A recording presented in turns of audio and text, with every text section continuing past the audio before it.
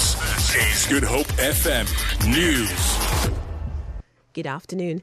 Family and friends of the murdered Lekita Moore have welcomed the hefty sentence handed down by the Cape Town High Court to her killer.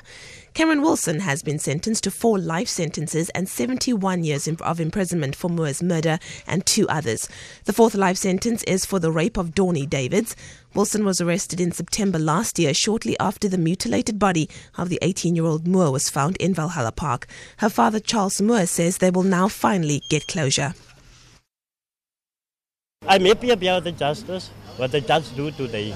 And I'm very proud of that because all my community, the Valhalla Park community, he was all staying me together for all the time. He come, he support me to the court. And we are all happy because he get what he deserve for. Members of the Black First Land First organisation have picketed outside the Cape Town High Court, where a case of racism has been lodged against Western Cape Premier Helen Zille.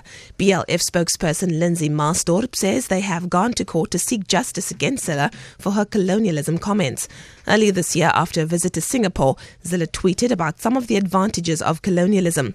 She was disciplined by her party, the DA, and publicly apologised for her tweets. Marsdorp says colonialism was an evil system. When understands that colonialism is land theft, Helen Zille must fundamentally come out and say that land theft occurred and the land must be returned to the black majority. And in so doing, in a role in society as a civil servant, she must then advocate within her party and society for the return of the land to the black majority. National Police have confirmed that it will appeal the Labour Court ruling to reinstate Major General Jeremy Veery to his former position as Western Cape Deputy Commissioner of Detective Services. About 3 weeks ago, Judge Hilary Rabkin-Naicker set aside the demotions of Veery and Major General Peter Jacobs and ruled that it was irrational. In June last year, Veery was suddenly moved to a position he previously held as commander of the Cape Town cluster of police stations. Major General Peter Jacobs, who headed the province's crime intelligence unit, was appointed Wynberg Cluster Commander. National Police spokesperson Colonel Athlinda Mate. The judgment is insofar as it relates to Major General Veery will be taken on appeal. He will continue to serve as Cluster Commander Cape Town Central until the legal process is finalized. And the reason why we are appealing this is because General Veery was in an acting position. So he's simply going back to his initial position, his original post as Cluster Commander Cape Town Central. And finally, the ANC caucus in Parliament is meeting behind closed doors today, amongst others, to discuss the outcome of the vote of no confidence against President Jacob Zuma earlier this month.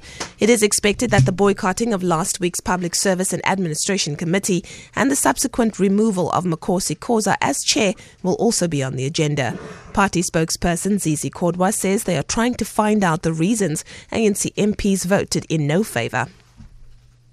So this is part of the post-mortem. That's why you see the Secretary General leading officials to come here to talk to, and among others, to listen to the MPs of the ANC of exactly what happened. Because our view, in spite of the fact that the motion was defeated, it was important.